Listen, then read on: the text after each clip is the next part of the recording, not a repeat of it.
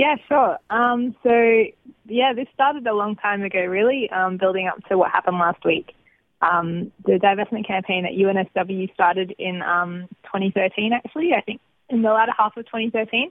And it had been going for longer at some other unis that escalated this week. I think Melbourne's has been going for ages. I only started the university in 2014 and it was already in full swing, the divestment campaign, based on that simple premise that if it's wrong to wreck the climate, then it's wrong to profit off that wreckage. I joined the Enviro Collective and they'd found out through a Freedom of Information request that UNSW invested close to $50 million in fossil fuel equities. And we thought that was pretty unethical given that we know that climate change is happening and those are the companies that are actively causing climate change. Since then we've been really pressuring the Vice-Chancellor to be able to have a meeting with us so that we could sort of outline what we thought about this and maybe some ways they could move forward by divesting. And also just finding out how much community support there is for divestment. So we found out, we did a big survey through the Student Association and found out that 78% of students and staff actually support divestment fully.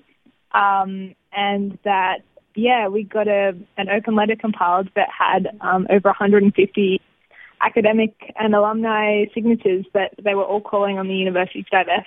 That was in 2014. And then at the end of 2014, our old Vice-Chancellor brought the motion to the council and they all resolved not to divest, and he called it tokenistic, and that was really disappointing. But then we got a new Vice-Chancellor in 2015, Professor Ian Jacobs, and we thought, this guy, he's like a medical doctor, surely he understands that climate change poses the biggest threat to human health. Maybe he'll be on our side. And we spent all of last year really trying to talk to him, trying to get a meeting with him, and it just didn't really happen. And to this extent that we were sidelined so much that the university had this big a crowdsourcing program to get ideas of how to tackle climate change. And we submitted divestment as an idea of how they could possibly tackle climate change. And it actually was the most popular idea after a month of voting. That's what the community decided the university should do. And then they ended up choosing from the top 10 a different idea that they would like to pursue because they're so hell-bent on not pursuing divestment. So I guess from that context, we have thousands of supporters on campus, and we've been trying really hard for a long time to make this happen. And we weren't getting anywhere. And I think at the start of this year, we're all thinking, something's got to give soon. Climate change is still happening, and if anything, it's only getting worse. In the 3 years that we've been campaigning, global emissions are continuing to rise. We really need to do something about this. And had similar feelings at other universities, and also with a little help from our pals at 350.org. We decided that we wanted to escalate, and escalate we did last week on Monday morning. A group of us just walked into the council chamber, which is probably the most prestigious room at our university, and we sat down in protest, and we occupied that space for a good 36 hours because we wanted to show the university that we're really serious about this, and I think they understand that now. That's what happened. Awesome work. Well, it was really, really great to follow all of the universities escalating their actions last week.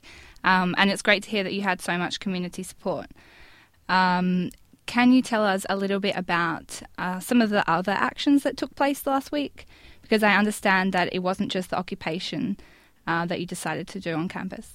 So on the Monday, we occupied our council chamber at the same time as the University of Queensland did. And Melbourne University did some really crazy things, shut down their whole chancellery building. After that, at our campus, we just called, on Monday evening, it became apparent that we weren't going to get a meeting, and we called a snap rally for the next day. And it was amazing. All of these people just came out and they rallied right outside the building, so much so that we could actually hear them from inside, and that was really exciting. So that was amazing. And then I think possibly as a result of that afternoon, the Vice-Chancellor sent out an email to the 60,000 students and staff of UNSW saying that fossil-free UNSW had crossed the line of acceptable protest, to which everyone else thought we hadn't actually. Everyone kind of solidified our support. And so then on Thursday, we decided to host a wedding, a fake wedding between UNSW and the fossil fuel industry, because we thought it was so apparent that they were so in love that it was time to sort of communicate that to everyone else. But thankfully, before they actually got married, the students came in and broke apart the wedding, and that was kind of a beautiful moment.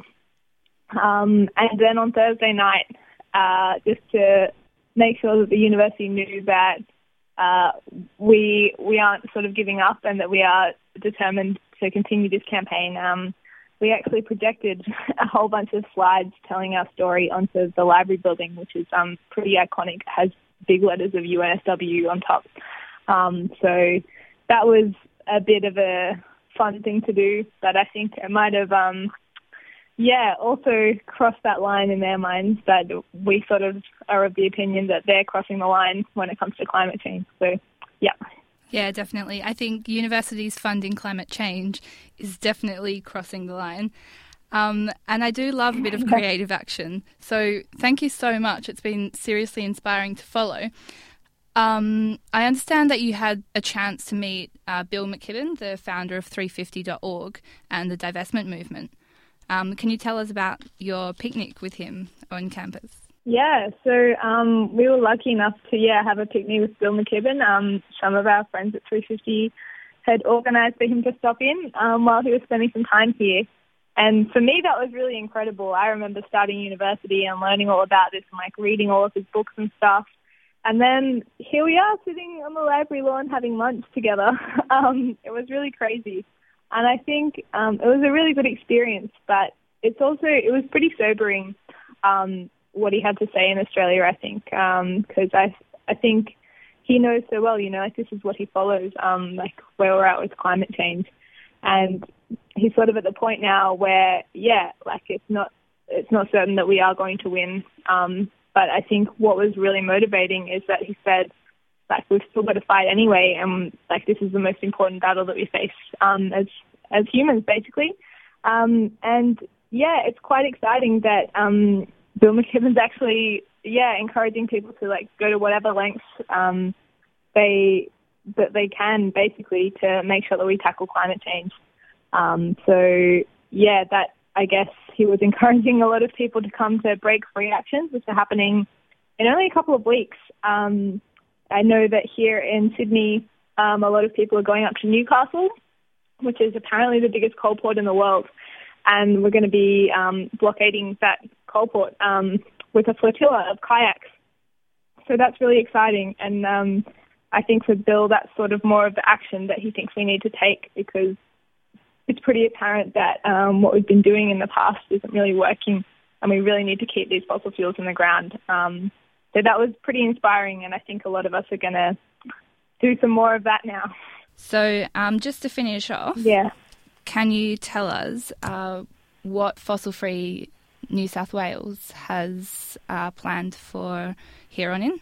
Yeah, so we're just regrouping now, and I think it became pretty exciting to us over the end of last week, realising that because the Vice-Chancellor had sent out this great big poorly worded email, we have a lot more supporters now on campus than we did before.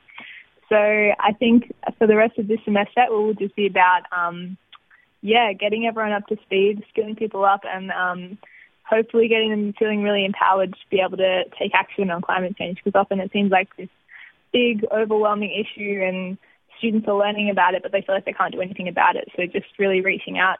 And then from here on in, I guess we've got to decide, because